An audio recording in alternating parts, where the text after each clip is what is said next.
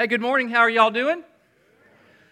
A couple of house cleaning things, just so you know, housekeeping things, just so you know what's going on.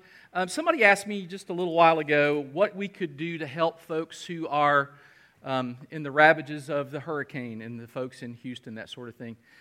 Understand, we're a Southern Baptist church. We have a great mechanism for helping. When you give to our church, part of what you give goes to something called the cooperative program. Most Southern Baptist churches, the vast majority, contribute to this cooperative program. The cooperative program serves to send missionaries overseas, to send missionaries in the United States, et cetera, but also part of what we do with cooperative program money is aid folks in distress. And so we have teams that we send, and the Southern Baptists have been on the ground helping folks in Houston. They'll be on the ground helping folks in Florida. Now, there will likely be additional opportunities. We'll let you know that through social media. Next Sunday, if you come, when you come, we'll tell you if there are other opportunities that you might have or an additional opportunity. But understand, we are contributing to the helping of people who are in need. So, really important. I love being a Southern Baptist for that very reason, because we do a great job of helping people. And it makes an impact in folks' lives when they're distressed as they are now, or will be soon. It's a great time to minister in the name of Christ to people. Also, I want to thank Dwayne for last week preaching. I hear great things, and it's awesome. Dwayne, thank you for filling in. And this week we're starting a new series called Not a Fan, and I'm excited about that.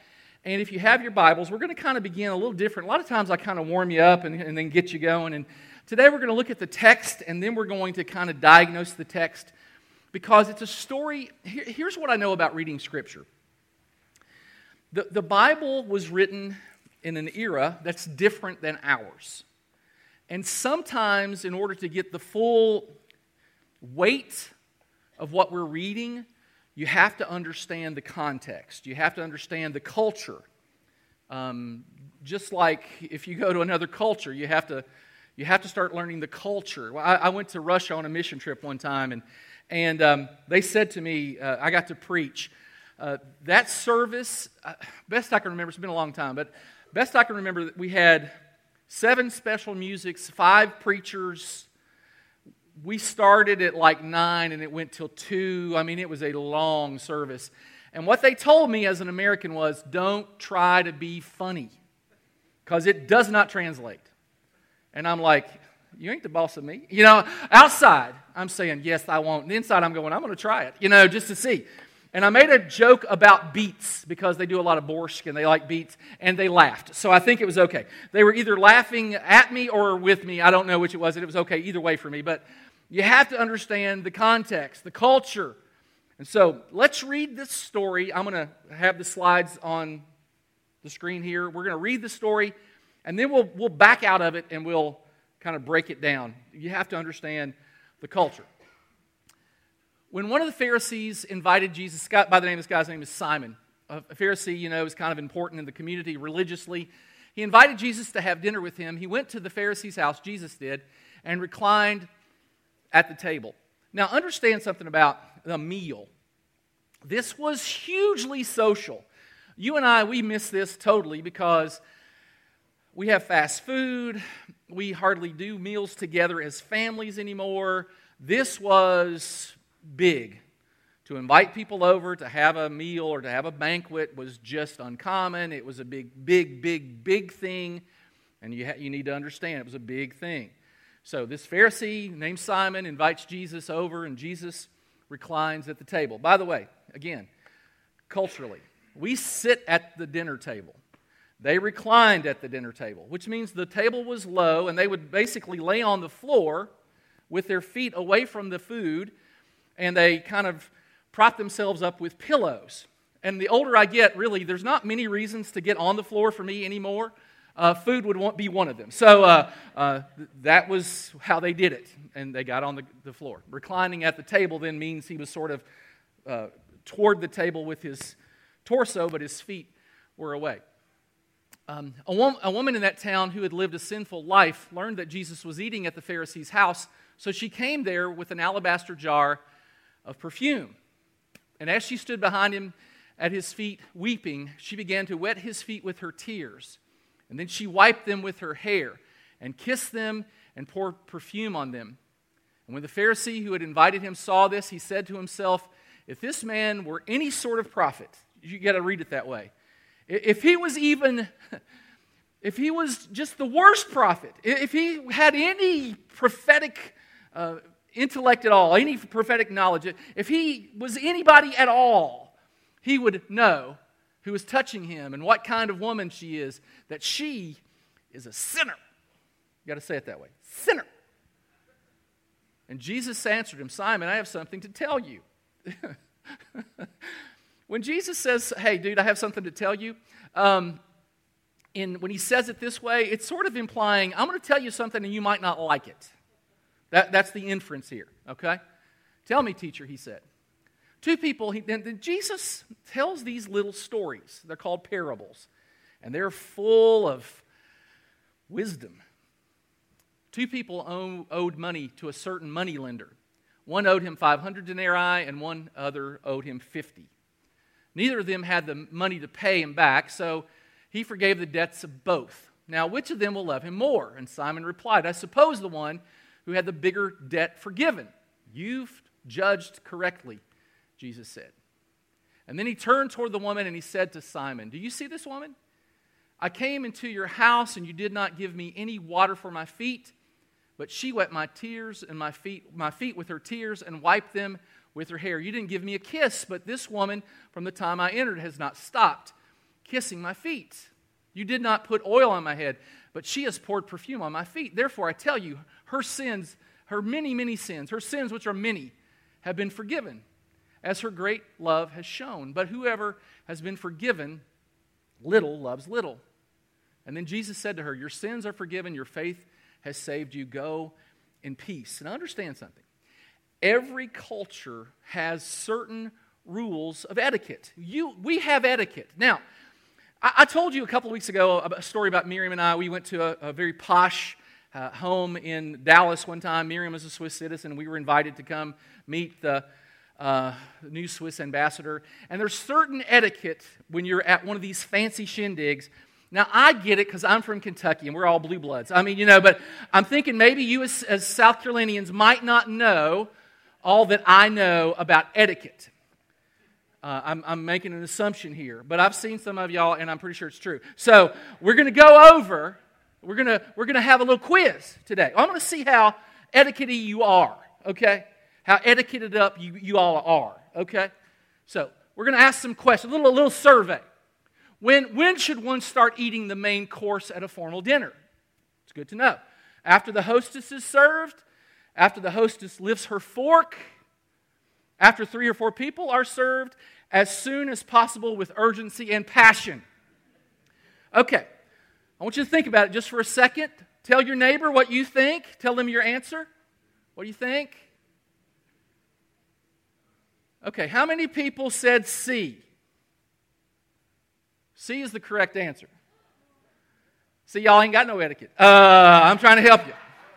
I'm here to serve you.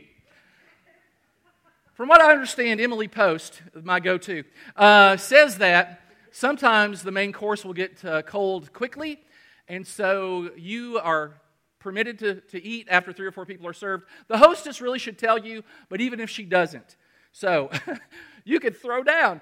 Third person, boom, you're at it. Okay. Now you did horrible on that one. I just want to. I mean, let's just be. We want to be. I want to speak truth and love. You did horrible on that one. So let's do number 2. At lunch, you notice that the stranger sitting next to you has spinach in her teeth. That's bad. Got a big, fancy thing. So what do? You don't say anything. You smile, look her directly in the eye.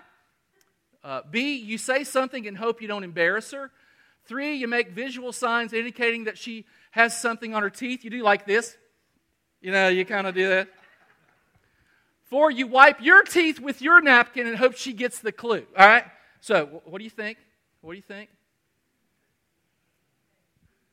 B? So I heard B. The answer is A. It's not biblical, but evidently it's great etiquette. So, just leave her be and make fun of her later. That's kind of how it goes. All right, you're not doing great. What do you do if a piece of food, your food, falls off your plate onto the floor? Now, this is easy. 5-second rule, you pick it up, you eat it. I mean, it's all good. B, you pick it up and leave it in your napkin. C, you leave it on the floor and you don't step on it. D, you wipe it off and discreetly place it on your neighbor's plate when they're not looking.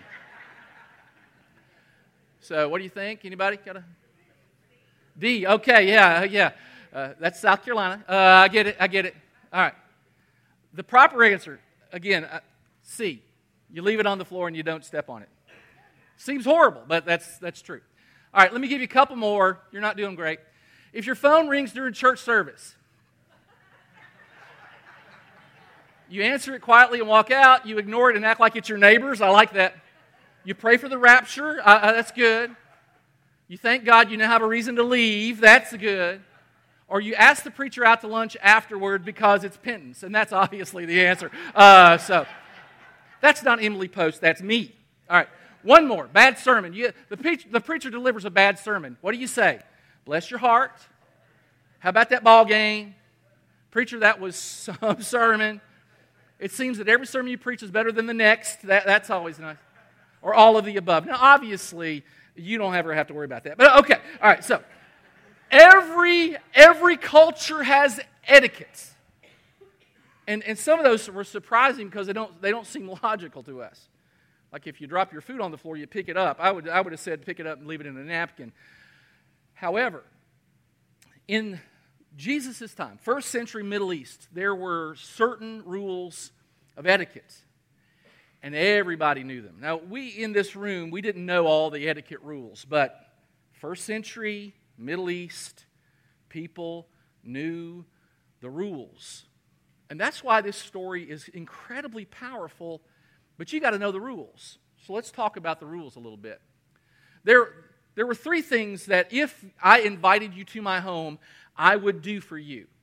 Now, number 1 is I would give you a kiss of greeting. If we were of equal status, and again, this is a society where people had different statuses. And so if we were equals, I would kiss you on the cheek. But if you were a teacher and I was a student, or if you were my parents and I was your child, the kiss would be on the hand.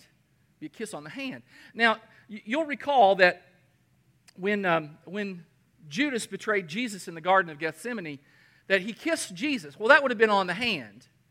And it wouldn't have been on the cheek because they weren't equals. So somebody of greater status than you would receive from you a kiss. And it was always done. There was never a question if you were going to do this. It wasn't like this is optional. This is just etiquette. And to neglect it is extremely insulting. To not do this would be like, tonight you come to my house and you ring the doorbell and I yell from my living room, "Come in!" And you come in and I'm watching the Cowboy game and I don't even look at you. I don't even acknowledge you're in the room. Now, I don't care where you're from. That's rude, right? I mean, it's just rude for me not to get up. I mean, at least I could pause it and go over and say hello. So, rude. This is really rude. For Simon not to give Jesus a kiss of welcome, incredibly rude. And honestly, as a rabbi, he would have been of higher status, even to the Pharisee. So the Pharisee really, culturally, should have kissed Jesus' hand. Another thing that was just done, you just did this. There was not a debate about it. The washing of a guest's feet. Now understand, I mean, we never do this, but we kind of have traditions, like in the north, where we lived in Michigan, when you went into somebody's house, especially in the winter, you take your shoes off. It's kind of what you did. That's kind of how it worked, because you didn't want to track snow and dirt and stuff into people's homes. So it's kind of similar. These people wore open-toed shoes. They walked on dusty roads. They didn't have automobiles. They traveled by foot. When you arrived at somebody's house, it is very likely that your feet are dirty. And it was just common practice for somebody to wash your feet. Now, again, if you were lower status and you invited somebody of higher status, you would wash their feet. You, as the host, would wash your guests' feet. At least, if you were equal, you might have your servant do it. At the very bare minimum, I mean, if you did nothing else, you would offer them water. That's a little insulting, but at least it's better than not washing your feet at all. To recline at the table with unwashed feet was simply unheard of. So think about this. Simon invites Jesus to his house. He doesn't offer him the kiss of greeting that was just highly appropriate, incredibly inappropriate not to. He doesn't even offer him water to wash his own feet, just sort of neglects that. The third thing is the offering of oil to anoint one's head. Now, it would be inexpensive. I mean, it wouldn't cost you much to do this. And it was just sort of a way of refreshing. You and I might say, hey, here's the powder room if you want to freshen up. And when you go to the powder room, you may splash some water on your face, that kind of thing. This is similar to that. And again, it is an egregious breach of etiquette to not offer oil for anointing. If you weren't going to do it yourself, you at least say, hey, there's some oil on this table for your head. Now, Simon isn't just a bad host, because he's a bad host. But it's not as if Simon didn't know the rules. I mean, if somebody didn't know, you don't know what you don't know, but he knew the rules. He intentionally chose. These aren't subtle omissions. There's an intentionality to this that basically says, I don't think you're worthy of any acclaim. Now, one has to go into kind of presumption here. Why would Simon treat Jesus this way? Perhaps he had heard him teach and didn't like what he taught. And he invited Jesus over. And what he was going to do is he was going to get his friends around, and they were going to kind of poke holes in Jesus' theology, or they were going to kind of make fun of him. For whatever reason, I don't exactly know. We don't know. We're not going to know until we get to heaven why Simon did this. But Simon did this intentionally. There's no doubt this was intentional. It was egregious. It was highly irregular. And that's what makes this story so, it's like a powder keg ready to explode. I mean, Jesus could have easily rebuked him. Why no kiss? Why no water? Why no oil? I mean, Jesus could have done this. But there's another character in this story. And when I say story, I'm not talking about something that's made up. This is an account that happened in Jesus' life. It's a true event. And the Bible tells us a woman in that town lived a sinful life. You need to understand this. She was a prostitute. This is what he means. She lived a sinful life. He doesn't mean she steals some grapes at Kroger. It doesn't mean that she does some little minor things wrong. What he's saying is, this woman is a prostitute. Now, what you have to understand about the culture is, these dinners were held kind of in courtyards where people could watch. How weird is that? I mean, it's like the weirdest thing I've ever heard. What a culture is that? That's a weird culture. They would have it kind of in the front yard, and everybody passing by could watch. They couldn't come in, they weren't invited, but they could watch, and they could listen. And so, one has to presume that this woman heard Jesus teach. And maybe she had gotten hope that even a person who lives a sinful life can be forgiven. And when you have a message of hope, hey, even you, as sinful as you are, everybody looks down on you, everybody in town knows what you do for a living. You have a reputation, and it ain't a good reputation. Even you have hope of forgiveness. And she learned that Jesus was eating at the Pharisee's house, and she shows up because you could. And she wanted to see what was up. And she was a woman of ill repute. Now understand the culture again. You have to understand the context, the culture. A woman in that day had no rights. She was not much more than property. Her husband could divorce her for just about anything. You burn the toast, you get divorced. I mean, it really you had to talk about pressure. If he found somebody else he liked better, he could get a divorce. And so, for some reason, this woman's husband died, or this woman's husband got tired of her.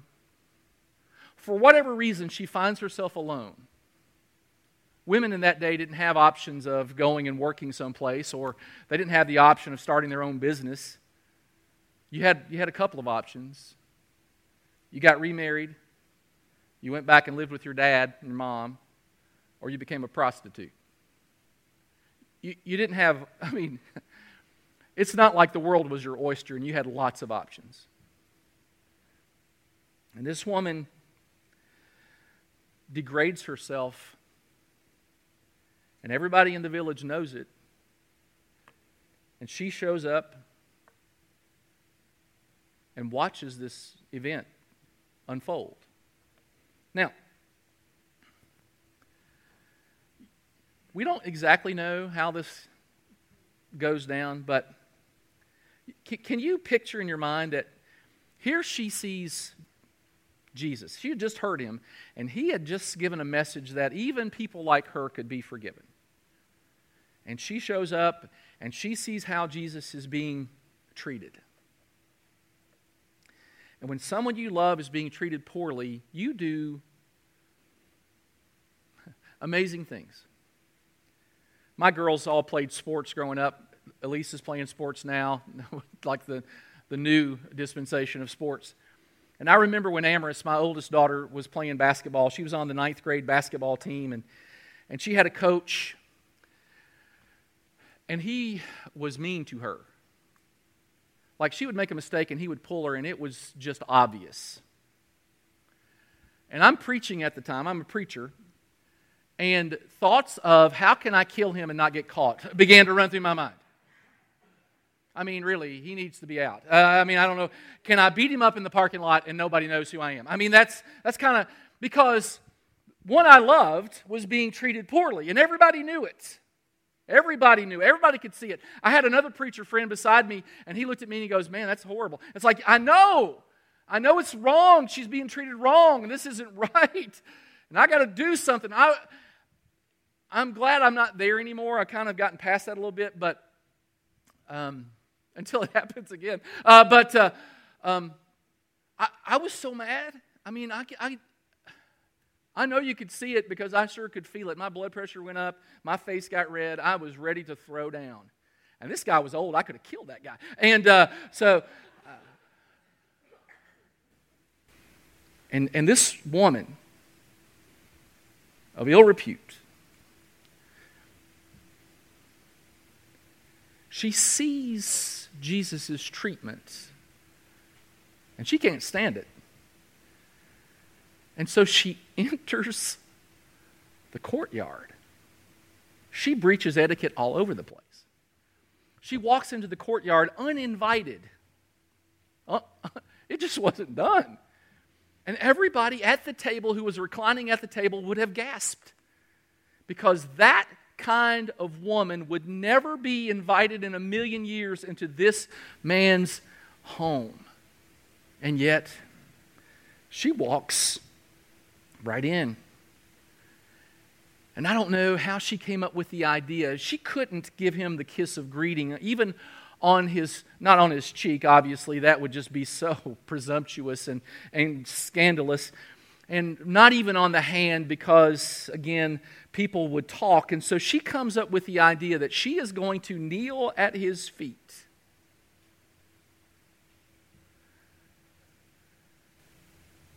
And he didn't receive the kiss of greeting that he was supposed to. But by golly, he was going to receive a kiss of greeting. Can you imagine the drama? She enters, she kisses his feet, the tears of forgiveness begin to flow. Have you ever been around somebody that's broken? when you're broken, man, you just cry. Just how it works. The death of a loved one, the unfulfilled dream. I mean, a lot of things can cause this. This woman had hope for the first time, maybe in a long time. Jesus looked at her in a way that no man probably had ever looked at her before. Simon didn't wash his feet, but she began to let her tears soak Jesus' feet. And then, she can't ask for a towel. Simon would never consent to that. So she comes up. Again, she's just, it's almost as if she has no inhibition here. She lets her hair down. Now understand, again, culturally, you got to understand this. Women never let their hair down. Every time you were in public, your hair was up. The only person you would let your hair down for would be your husband. In fact, it was a divorceable act. If a woman let her hair down in front of a man other than her husband, it was cause for divorce.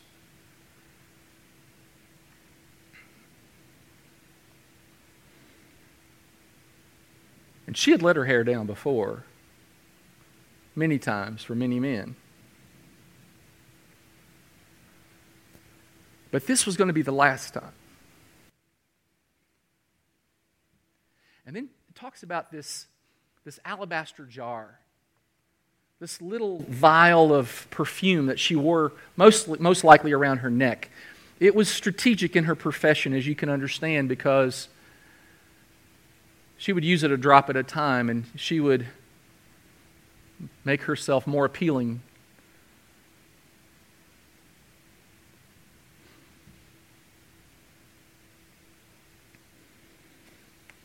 And she empties this little flask because she won't need it anymore.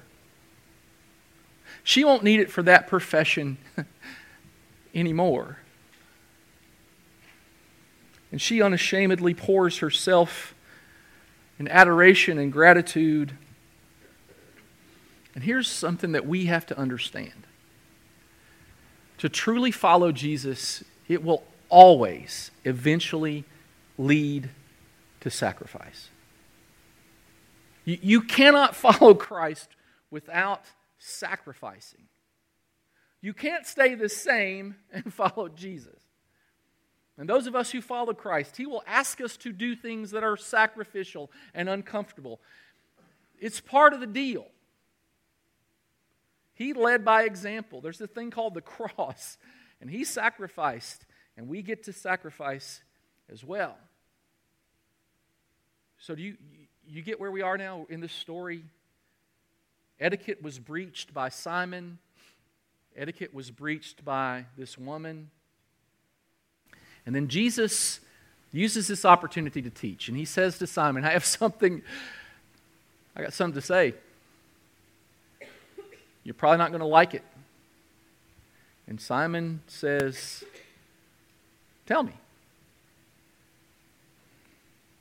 I can't read his tone into what's written, but one has to wonder, was it a little bit sassy? Well, just tell me. Kind of how it feels. And Jesus tells a story. Two people owed money to a certain moneylender. By the way, in this culture, to be indebted to someone, you weren't thought of very highly. If you had to borrow money to buy things, you weren't thought of very highly. So the two people who are moneylenders have borrowed money aren't, it's not like that's common. It's common today, not very common. You were kind of looked down upon. Now, as bad as that is for you, if you were a person who has borrowed money, the money lender was even worse. If we were to write this story today, we would probably say there were two bookies who borrowed money from Vinny, because that's how it feels. That would be how it felt to them. And both debtors owed money. One 500 denarii, the other 50. Look at it like this: $500,000 or $50,000, or $500,000 and $5,000. There's a vast difference in the amounts. one sum is so large that, I don't know about you, but for me to have to pay off a $500,000 bill, let's say I were to go to the hospital and they were to send me a bill and I don't have insurance, and the bill, for 3 days in the hospital was $500,000. I don't know what I would do. It would feel hopeless to me. $500,000 bill for me. So whatever number it would be for you, might be $5 million, whatever. For you, whatever it would be, whatever would feel to you like you are never going to pay this off, that's the number he's talking about. The other guy, he owed, but it's doable. I could pay $5,000. I could scratch around. At least doesn't have to go to college. I could come up with $5,000, I could do that, but now $500,000, I'm really in trouble. So the idea is they both owe, but one is just crazy owe. He's just crazy. It's never going to get paid off. Neither of them had the money to pay him back. So he calls them in and he says, I'm going to make you an offer you can't refuse. Just like that. I'm sure it's just like that. Jesus probably said it just like that. And he forgave the debt of both. And so he asks this probing little question. Jesus, he's a master. Which do you think loves the guy that just forgave the debts more? Now, you and I mean, it doesn't take a rocket scientist to figure out that this is an easy question to answer. Look at Simon replied, I suppose the one who had the bigger debt. Jesus is so funny. See, Simon had already made some judgments, remember? If this guy was if he was any measure of a prophet, he would know. He'd already judged Jesus. This guy's not a prophet. A prophet would know. He's obviously not a prophet. And this woman, she's a sinner. She's a prostitute. If he was any prophet at all, he'd know that this woman, and he had prejudged, and he had judged her, and he had judged him, and he was wrong. And it's as if Jesus is saying, I'm going to give you another shot. Which one would love the most? And so I almost wonder if he chuckles. Well, you judged correctly this time. You missed the other two. You're 0 for 2. I gave you another shot. At least you got this one right. It's kind of funny. Hey. You judged correctly. And then, he'd been talking to Simon the whole time and his crowd. Simon and his people. And then Jesus turns toward the woman, but he's still speaking to Simon. Really important, you get this. And he's looking at her, but he's talking to them. And he asks a question. Do you see this woman? Because he hadn't.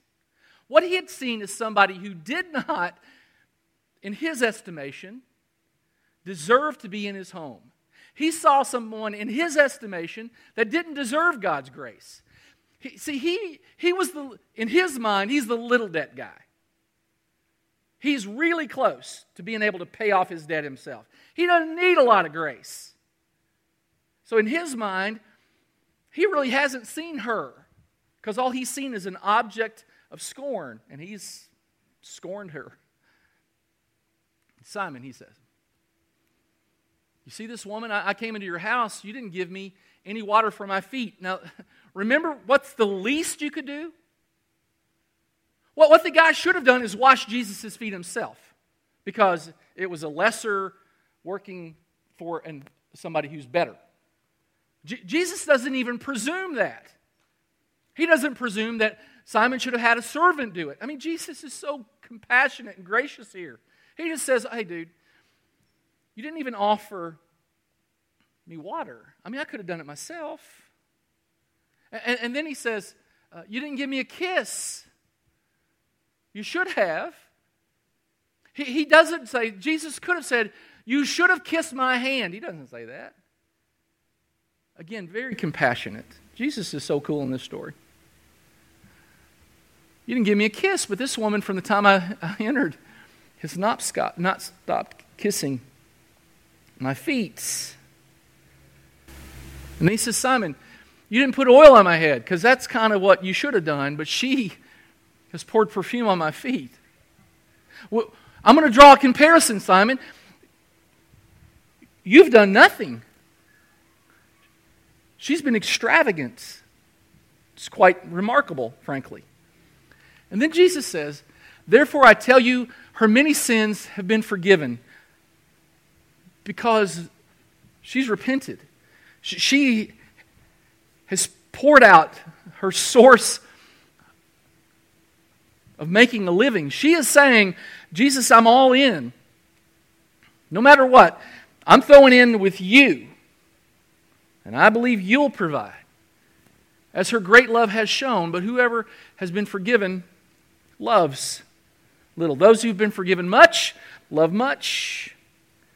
Those who've been forgiven little, love little. See, she's broken. And that's why she washed his feet with her tears, and that's why she wiped them off with her hair, and that's why she emptied her flask, and that's why she let her hair down, because she wanted to lavish upon Jesus what he was due. That's important to understand what Jesus isn't saying in that parable. He isn't saying, Simon, you don't have much sin. Simon, again, kind of looked at things from I don't have a lot. I mean, I'm really close to getting in. I'm probably in already to heaven. Yeah, he didn't love people. Loved himself. See, she desperately needed grace for a heart that was broken. He desperately needed grace for a heart that was hard. But they both needed grace. You can be a really good person, do really good things. You can kind of think highly of yourself and still be sinful. And Jesus was pointing this out. You can kind of leave Jesus sort of close, but not sinner. So the challenge for us today, and I'm going to ask you to bring a couple of gifts to Jesus. She brought gifts. Let's think about it. One is repentance. When you look at your life and you say, well, maybe I'm not all in with Jesus, what is there that's holding you back from being all in? Maybe you say, well, I've been proud, or I've been unloving, or I've been self-serving. I've deliberately deceived somebody. I've let my anger fly. I've lusted. I've coveted. Don't you picture in your mind's eye when Jesus said to Simon as he's looking at this woman whose sins are many, I would suspect she probably nodded in agreement with that.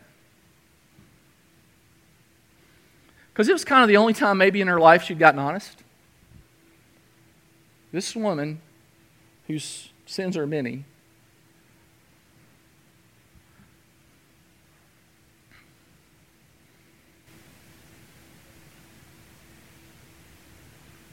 the gift of repentance to God is very precious.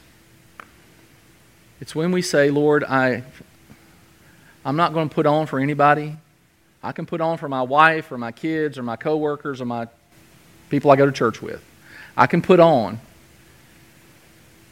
But I know you know. The first gift is repentance. The second gift is service. Lord, what do you want me to do? I mean, good grief. The gift of service, it could be music. It could be teaching. It could be coaching. It could be physical activity. If you remember the movie Chariots of Fire, Eric Liddell said, I feel God's pleasure when I run. It could be creating something with your hands. It could be giving something away.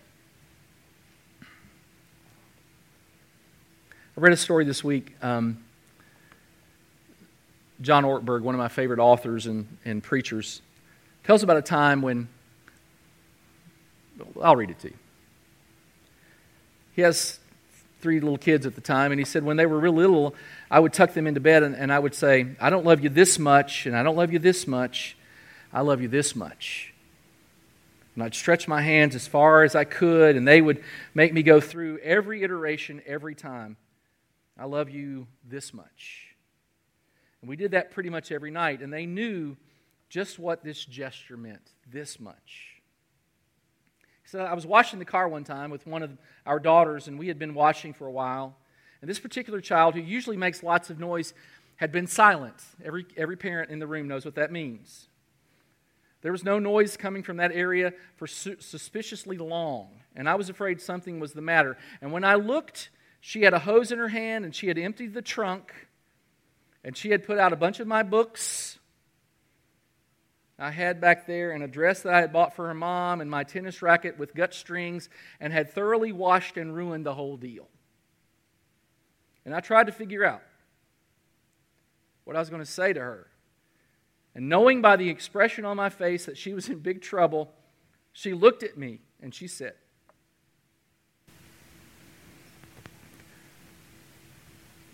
Daddy, I love you this much.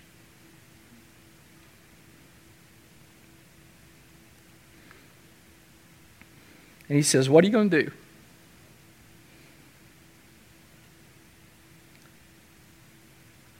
What are you going to do but forgive much? Jesus said, your sins are forgiven. Your faith saved you. Go in peace. And Jesus holds his arms out. And in stories like the prodigal son, the father holds his arms out. And he held his arms out to this woman who had made really bad choices and had harmed herself and her community and her family and other men's families. And Jesus held his arms out to crooked tax collectors and unfaithful friends. And his dying breath on the cross, he said, I love you this much. And what old Simon doesn't know is that Jesus would say it to him too. And what you and I need to know is he would say it to us too. I love you this much. I don't care where you are, what you've done, what you're into. I love you this much. Let's pray. Father, it is an honor to be a part of the family